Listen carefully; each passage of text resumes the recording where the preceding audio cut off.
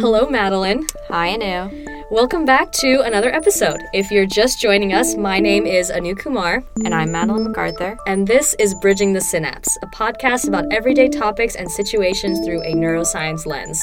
Join us as we bridge the synapse. So what is stress? It's a lot of different things. That's true. It's a lot of different things. There are different definitions of stress depending on who you are as a professional. Right. So the word stress to a stress neuroscience researcher is going to be different than the stress that maybe psychiatrists or family doctors use versus maybe you and I in regular conversation. Right. So from more of the research scientist background, stress is any sort of manipulation of the environment or any application to the individual or the animal or organism in question that causes them to elicit a certain sort of panic or fear response. Yeah. And so panic or fear response in this case, which we talked a little bit about in our fear episode, is specific activation of certain molecules and certain neural circuitry in the brain. So it's from an evolutionary standpoint, which is kind of where this definition is coming from, is something to signal to the animal or the organism that something is not ideal in this environment for me to thrive and reproduce.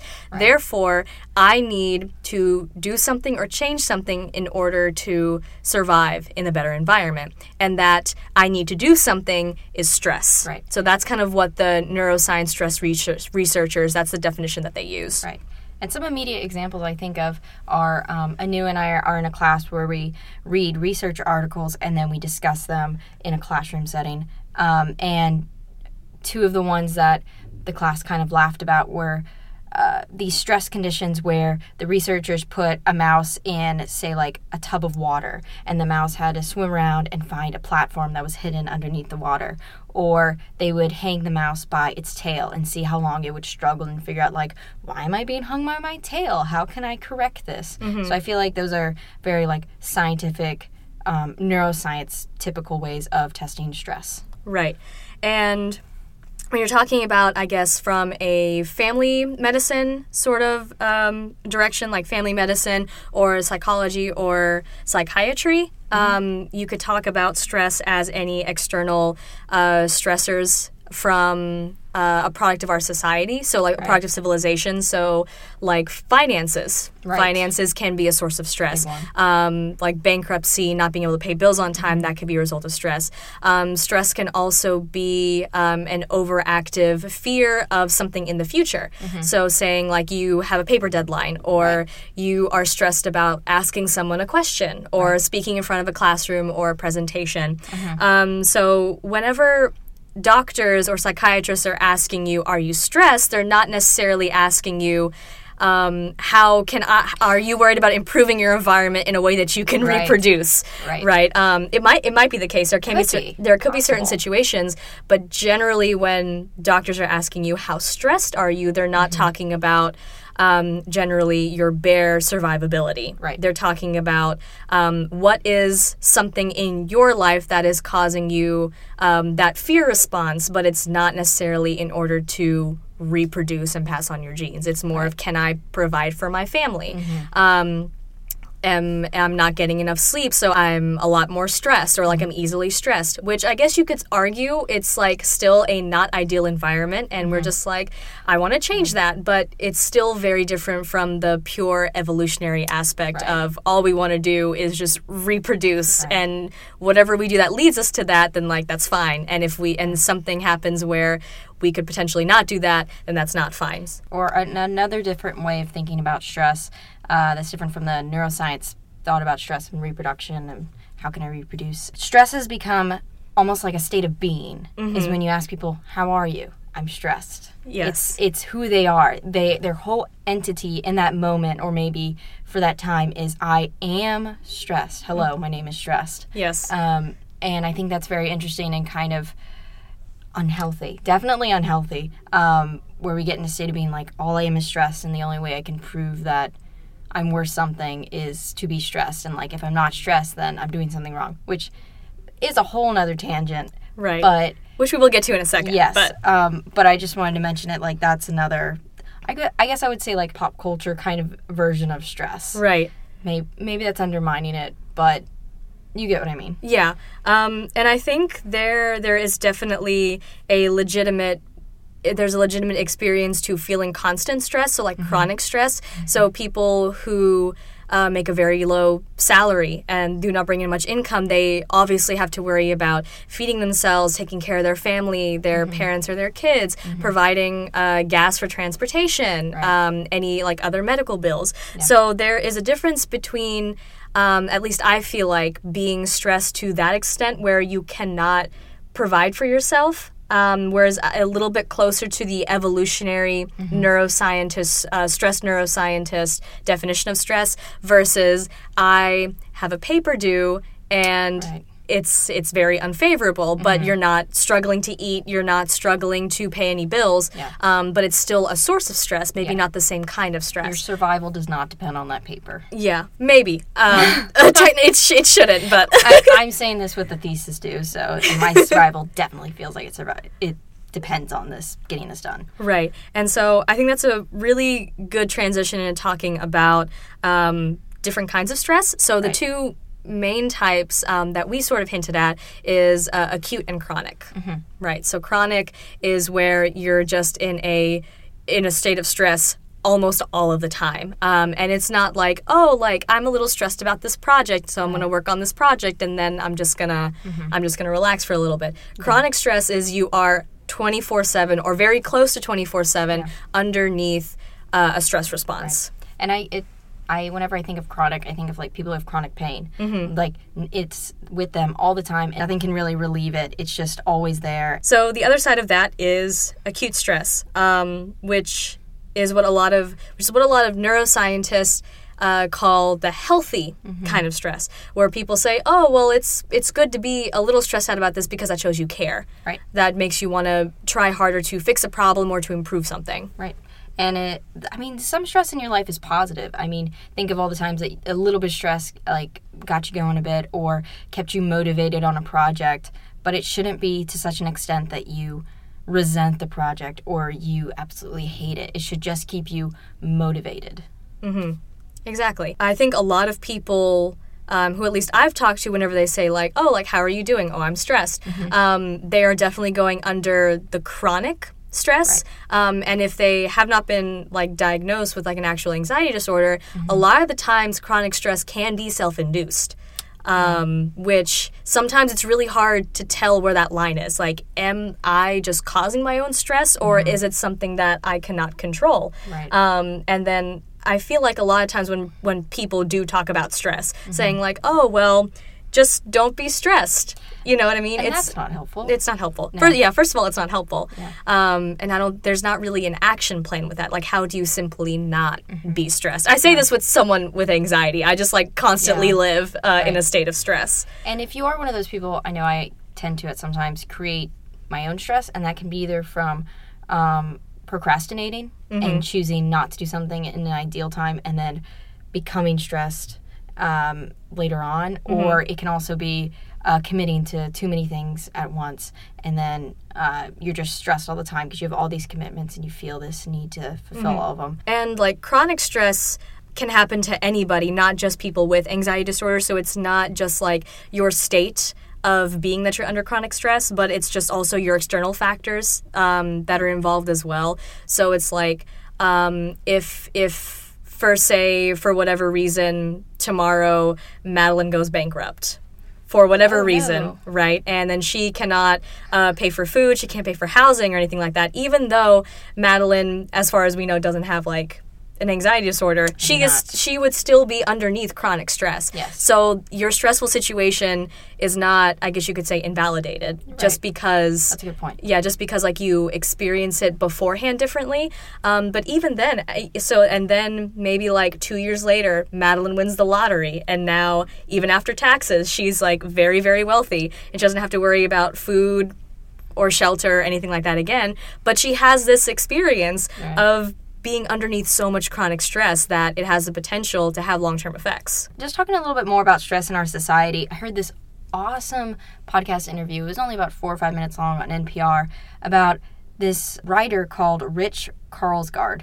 And he's written a book interviewing neuroscientists and psychologists and about people who are considered late bloomers. Mm-hmm. And the title of his book is Late Bloomers, The Power of Patience in a World Obsessed with Early Achievement, which when I hear that title, I just immediately like, yes, achievement and being stressed. Like, you have to be stressed to be achieving something. Mm-hmm. And if you're not stressed, then you're doing something wrong. And taking a step back and being a little bit more patient and a little bit slower with things, I feel like that's definitely my mode. Mm-hmm. I don't enjoy being rushed. I enjoy taking my time and being thorough. Mm-hmm. So I definitely, just the title alone, I relate to this book a lot. Yes. And he talks about people who become successful later in life. And what hooked me onto the interview was he talked about SAT scores and how prestigious colleges kind of trap American families into this arbitrary idea of what success is. I want to preface this by saying, like, people who are young and successful, it's not that I want to put them down. I just definitely know that not everyone can be that. It is the top, I'll be generous and say 10%. Mm-hmm. That's probably a generous percentage of young adults are young and successful, and, you know, they've started their own companies, or they tapped into how big social media was going to become, and they found early success on YouTube or Twitter or Instagram or something and became Insta-famous or whatever it might be. Mm-hmm. And I'm not knocking those people, but they're not the majority, and they're not. It tends to make people, I know it makes me sometimes feel like, oh gosh, I'm not achieving anything. Mm-hmm. You know, this person was 21 when they started, like, I don't know, they're in their feature film. Uh-huh. And I'm, you know, now 22. And even though that's a year difference, I'm still, I'm just so much farther behind. Which is, of course, silly, but at the same time, I know it's something that a lot of people think about. And I just thought it would be really cool to talk about, especially since we're talking about stress and anxiety. Yeah. So his book is mainly about how everyone is focused on early life achievement, and parents especially, because that's when they have, I would say, the most control over your life. It's definitely like, we're going to form a prodigy here. Right. Which, depending on if your parent was or was not a helicopter parent, or depending on how involved your parents were in your life, I would argue that everyone's parents definitely had that goal for them at some point. Mm-hmm. Like, oh, you're going to be a great whatever. Or at least like a good percentage of them. Yes. And let's be honest, we're probably all not going to be great scientists. We're not all going to be great musicians or great athletes. What is it, like, such a small percentage of athletes even go to the Olympics. Mm-hmm. And that's like the highest honor. Right. I feel like I'm being a big Debbie Downer on people who achieve things. No, you're great. We need you. It's just not the majority of us. But one thing I found really encouraging at the end of the talk is that he talks about how we achieve things in our 30s, 40s, 50s, and even 60s that we couldn't even, that we just can't develop in our early 20s or even in our teens. Mm-hmm. And he gives such examples such as executive functioning, management skills, compassion, equanimity, and wisdom. Mm-hmm. You know, we always look to our elders of like, oh, they're so wise. And those are great skills that will develop later in life. Mm-hmm. So if there is anxiety or fear of, you know, oh, I'm not achieving something great, and I'm 25, oh, I've reached my peak. Right. If your peak is 25, you know, science is, and medicine has created such longer lives for us. You've got so much more you can achieve later in life. Mm-hmm. And possibly things that are even more important to you than just what you can achieve in your 20s. Right. Yeah, I definitely feel like most, if not all, of the thoughts you said. I know, like, for me personally, like, I tend to compare myself a lot to other people. And it definitely has to do with how we present ourselves to the world. Yeah. I know they're, like, even when it's stuff like with like Facebook or Instagram or YouTube or anything like that, most of the time you're not going to post when you don't win an award or whenever you've failed a test or if you've dropped out of school or if you, I don't know, were fired from your job. Mm-hmm. You know what I mean? Like, it's become socially unacceptable to do that. Right. For, I don't know, it may not be stuff like like it may not be socially unacceptable to post, I don't know, like you got a new car, or you are relocating for a new job, or you're getting married. That's the big one for me, because it's just like, it seems like so many people around this age from my friend groups, or like people who I knew and grew up with in my hometown, like for high school, are getting engaged. Isn't that wild? It is really wild. But at the same time, it's also like, well, that is a milestone for them. And I, like, after having that initial reaction of just like, oh my God, everyone's getting married, I'm just like, well, I mean, if that's what they want, and if that was their goal with that relationship, then I should be happy for them. Right. You know what I mean? And I will admit, I also have a really hard time of leveraging my achievements against someone else's achievements. So a lot of the times my immediate reaction is, oh my gosh, I did not do as well as them, or I'm not doing as good as them. Instead, it should be, listen, I am confident in my achievements, even if they might be a different number or a different, like, I don't want to say quality, but I guess like in different contexts than yours. But your achievement should also be celebrated. Yeah. And that's something I know I'm still personally working on. It is very, very hard to undo, because I have been doing that at a very early age. I know I was definitely one of those people who grew up in a community where like early achievement was not only rewarded but also expected. Right. So it's kind of like, if you're an early achiever, that's like, well, of course, like, what else are you going to do? You've made it. Exactly. And if you're not, then it's like, you are so far behind. Yeah. What are you going to do? If you don't have everything figured out by the time you're 25, then that's it. You know, that's it. And I really like the way that you brought up the whole, like, advancement of medicine, because if 25 is your peak, you're on a good day, you're going to live up to like 80, 90 maybe, at least. So it's like, what are you going to do? Or you're just for the rest of your life. Like, you could have like personal growth, and you could just, like, I don't know, like sail around the world if you wanted to, but like, what does that look like? Yeah, exactly. And I mean, if your personal peak is 25, let's just go with that number. You know, you spent the first 10 years of your life up to you're 10 years old, like, not really having that much autonomy over your life. You know, you were in diapers, and then you were in kindergarten, and then, like, you started to get into, like, junior high, kind of, right at the end of elementary school, beginning of junior high. And then that's when you started to get a little bit more autonomy. But that's only, then you had that 15 years afterwards leading to 25 to really start to develop more of your sense of self. But then after 25, you know, you've got, 50 more years ahead of you to achieve so much more personal growth. And I'm actually very excited for that. And I'll have moments of clarity of, like, this isn't my peak. Right. And then I'll go back into the deep hole of, like, why am I not doing more? And then a moment of clarity, seeing the sun, and, like, I have so much life ahead of me, hopefully. And then right back in. And then right back in the hole again. Which I will say, like, being an undergrad, we're definitely in a bubble. Yes. We're 100% in a bubble of, like, achievement, school. We eat, sleep, breathe this all the time. And I guess this would be a good time to transition to talking about, like, anxiety and stress processing disorders. Yes. So in the earlier part of the podcast, we did mention anxiety disorders, and we want to go ahead and dig a little bit deeper into that. So the whole section that we have about anxiety disorders is what is mostly classified by DSM-5, which DSM stands for Diagnostic and Statistical Manual. And it is used by, I think it's the National Institute of Health and Mental Illness, Mental Awareness, or Mental Health. One of those. It's the National Institute of Mental Health, I think. And the DSM is a way that this national organization tries to pin down what different psychiatric disorders are, with anxiety or generalized anxiety disorder being one of them.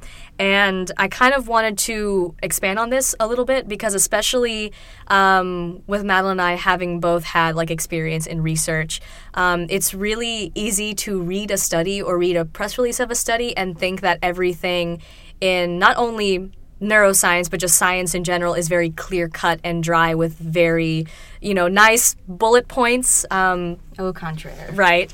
And it seems like every single day that something new is being released, or whenever I'm doing research, I feel like I'm learning even more that science is just an amorphous blob rather than a list of bullet points, which is probably not the most eloquent way to describe it. But there are we want answers to so many questions, and that is very reasonable. I want to answer so many questions, but it's very, very difficult whenever the questions that we have don't really have answers that go within boundaries.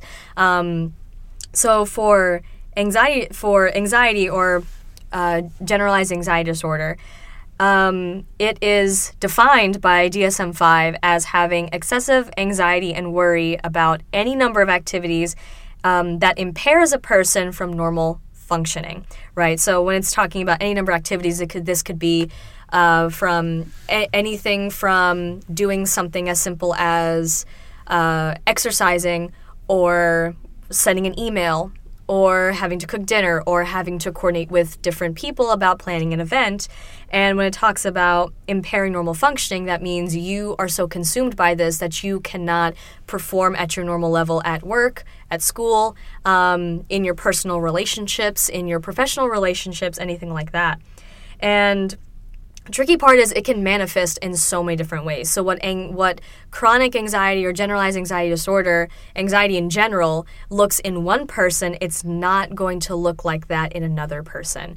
And it's really hard to pin that down, because it's like, well, we have this DSM-5 criteria for what is anxiety or what is insert psychiatric disorder here, right, but there's no clear boundary. Mm-hmm. At what point does someone's anxiety or stress level become so much where it becomes generalized anxiety disorder instead of just being chronic stress or chronic anxiety, or if it's going to be enough to leave a permanent effect, or if it's just going to be temporary, right? So I did want to preface this whole thing by saying neuroscience in general, which we already know, is just really complicated, even for people who study it. Right. But it's a beautiful and also frustrating thing, because whenever someone comes to you and says, like I've announced on this podcast multiple times that I have anxiety, what that might mean to another person is not going to mean to someone else who listens to this podcast. Mm-hmm. And my experience definitely does not speak for anyone else who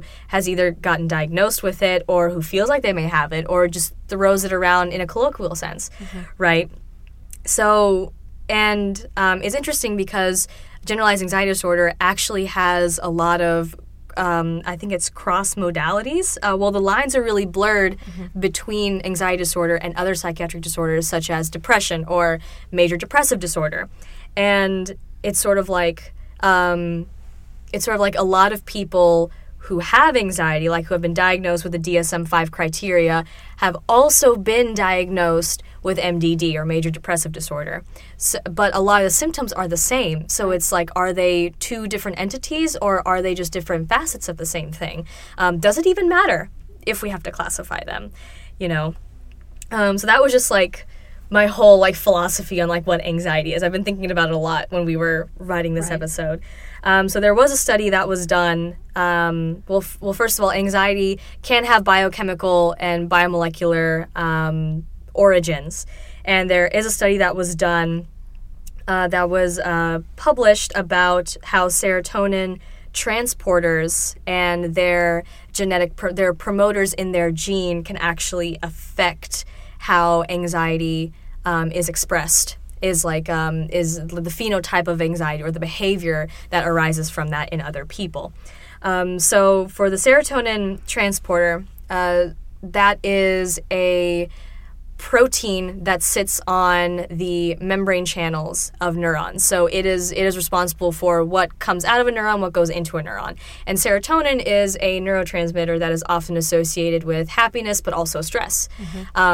So your feeling of happiness could come from maybe just enough serotonin, and depression could come from not enough serotonin, but anxiety can come from too much serotonin, right? So it's a very complicated process. Just talking about it is just wow, it's a lot. It is, but it usually, I feel like from a biological standpoint, it makes sense. Yeah. Too much of this is what happens. Too little of this is what happens. But sometimes it's not always that clear cut. Right. With some patients, as you said earlier. Right. So a lot of the times the biology of it makes sense, but sometimes the behavioral expression of that biology is what does not really make sense. Or I guess I shouldn't say does not really make sense, but it's more of it could be anywhere from this to this, and either two extremes or anywhere on that spectrum. Yeah. Neuroscience and psychology, it's a lot of spectrums. Yes. A lot of spectrums. Yes. Even in some cases with genetics and biochemistry, that's true. Sometimes it can be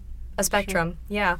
And so with serotonin transporters, this study looked at how a promoter region, which is just a section of a gene that codes for the coding of this gene. So the promoter region is just like, hey, you got to code this gene. So the promoter region, there is a mutation on that. And with that mutation on the promoter gene, it somehow affects the structure of the transport that's pulling in serotonin and not pulling in serotonin, essentially acting as that gate, that is associated with amygdala response. So the amygdala, as we talked about in a previous episode, is responsible with a lot of fear response and anxiety as well. Right. And so that is just one of many, many, many, many studies that looks at the biomolecular basis of different psychiatric disorders such as anxiety. Right. But it's not only just serotonin transporters. It could also be something else within, something that may be specific to the amygdala or something that is just all over the cortex. Right. And if you're a student at the University of Tennessee at Knoxville, one class that we've taken here at UT, Drugs and Behavior, goes into the biology of these different disorders, ranging from general anxiety disorder to schizophrenia to bipolar. It takes you through all of this. So if you're really interested in the biology, that's a fantastic class to take. Yes. So I guess talking about some of the causes of how does anxiety happen to us? Part of it is genetics. I mean, if your parent or if someone related to you has anxiety, you're more likely to develop it, depending on different stages in life, or it's more serious with schizophrenia. It has definitely been seen to have a genetic link. Also, your brain chemistry, depending on kind of what Anu went into about the serotonin transporter, if depending on your serotonin levels, depending on all of your neurotransmitters levels, whether it be norepinephrine or... There's epinephrine. Then we just said serotonin. But, yeah. There's a bunch of them. Yes. There's a lot of them. Depending on your neurotransmitter levels, it can lead to or exacerbate a problem, depending on what you're prone to. Also, your personality is a big factor in that. Life experience, you might not have a genetic disposition to develop a certain disorder or to develop anxiety, but depending on what you experience in life, whether as a young adult or as a child, it could lead to something. Stress is also something that can cause that, which again can come from life experience. A physical illness can also lead to it. My mind immediately goes to people who maybe something happens to them that they're bedridden, and they can develop depression through that because they're not able to be as mobile as they were before this illness. So now that we kind of talked about causes, we should probably end this on more of a positive note. Yes. Please. Yep. So we kind of wanted to talk about coping. I say kind of because, I don't know, I don't always buy into the whole here's how you cope with stress sort of thing. Yeah. Because definitely there's always 10 to 20 articles published about stress, I feel like every single month, and all of them say the exact same thing. Right. And also how you cope with it is not universal. Yeah. And also, we might give this advice out and you'll be like, none of this applies to me. And if none of it does, that's okay. And definitely someone telling you oh, get over it is 100% not the way to go. Yeah, you gotta have a conversation with that person or cut them out of your life. That's way too negative. You don't deserve that energy. Yep. So definitely the more I guess we could just like say some of the common ways to cope with, like, some of it is just like eating well-balanced meals or just eating meals in general. Yes. Limit alcohol and caffeine. Get more sleep, which I want to just laugh at that. Exercise, deep breathing, and talking to someone, as well as like learning what triggers your anxiety. I know I have definitely heard all of these points whenever like I would talk to someone about saying like, oh, I'm stressed a lot of the time for like no real reason, and sometimes it can be debilitating, but like not always. Just being told to get more sleep can come off as a little condescending sometimes, like from my perspective. It's just like, oh, you're stressed, just sleep more. Like, okay. What if your reaction to like being anxious is sleeping too much? Right. Then it's like, that's not going to help the situation. Right, exactly. And I don't know, a lot of the times whenever you're talking to someone and they say they're stressed, most like 99% of the time, you don't know what their environment is. You don't know what they're going through. That's a good point. Yeah, so like at the very beginning, like I made the comparison of like if Madeline loses like all of her money and she like, I don't know, cannot find housing or anything, she would be like super stressed out. And if she comes to me and says, Anu, I'm really stressed, I would just say, just get some more sleep. Like where? Madeline does not have anywhere to sleep. Yeah, exactly. But we may not get to that conversation. It just may be something like, oh, I'm stressed. And if I say something that's just like very like inconsiderate, or just saying something that's a little condescending, just like, why don't you just get more sleep? Yeah. Like that might not make anyone want to open up further about their stress. Right. So if you're on the receiving end of hearing someone say like, oh, I'm stressed, or I'm stressing about this and this, maybe instead of immediately jumping to, hey, this is how you can solve that problem you're going through, is asking questions like, why are you stressed? What's happening? What's going on? A little human connection every now and then. It's not a bad thing. It's not bad. Right. Because, I mean, I'm thinking about how patients interact with their doctors, or and how if, like, the doctors say, like, oh, well, what brings you in today? And the patient says, like, oh, well, my abdomen is hurting. The doctor's not going to, hopefully, a good doctor is not going to be like, you are not eating the right foods, or you're eating too much, or you're eating too little. Obviously, that could be a cause, but if he or she or they are just suggesting that right off the bat, then it's like, well, you're not supposed to do that. You're supposed to ask as many questions as you can think of to pin down the answer. And that's the similar case in, like, research, too, or people who work in, like, troubleshooting for any sort of situation. It's just, like, where you never assume what's going wrong. You always want to make sure you know for a fact what is happening, and then maybe I can offer suggestions. And those are just, like, in professional settings. Right. If you just, like, start grilling somebody about what's going on in their life, it could get really awkward. Yeah. Probably make sure you have a good relationship with the person. And I also feel like your example about, doctors, if you go into the doctor's office and you say, oh, my abdomen hurts, and the doctor just immediately is like, well, this is what you're doing wrong. They would, like, do a history, they would do a physical, they would check you out. And I feel like that definitely relates to how mental illness is treated as just like, oh, you don't really need, or this is what I'm going to assume is wrong with you, or this is what I'm going to assume how you should fix it. Not like an active, like, oh, let's treat this how we would treat, like, a physical ailment. And maybe it is a physical ailment. Or maybe it's connected to it. Right. Don't know unless you ask. Right, exactly. So, I mean, we started talking about coping mechanisms, and then we just kind of got on the soapbox. Yeah, but I mean, I think you brought up, like, a really good point of just, like, the whole concept of, like, human connection. Sometimes we just need to be reminded of it, that, like, other people's lives are just as complex, maybe even more so than our own, and we are not going to know everything about another person or what their experiences was. And even if we knew to some extent what they went through, you don't know how they're taking it. Right. You don't know how they're dealing with it, or what other things they have on their plate. Mic drop, I guess. I don't know. Man, humans, humanity. Yeah. Be nice to each other. Just nice, like, don't be a jerk and you'll be fine. And all of these suggestions we've said so far do not have to deal with medications. Maybe how you deal with your anxiety or whatever it is you're experiencing does require medication, in which case that would have to be prescribed by a professional, a medical professional.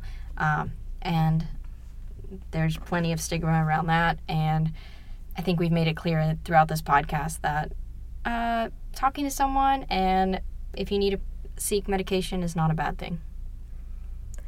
Exactly. And yeah, you pretty much hit the nail on the head. Yep. So I guess like in actually talking about other coping mechanisms that do not involve having to see a medical professional, right. You know, we earlier we said the whole list of things, and if you are interested in doing that or you really think that something like that is going to help, then that's great. That's really awesome. But sometimes we say we want to do something and we don't really have a plan or a way to implement that, right. And that can leave a lot of people lost. And if you have any other suggestions of coping mechanisms, let us know on social media, comment. Yes. And we would love to hear from y'all. Heck yeah. Bridging the Synapse is produced, edited, and written by us, Anu Kumar and Madeline MacArthur. Production assistance is provided by John Kennedy from the Daily Beacon. Music in this episode is from Poddington Bear.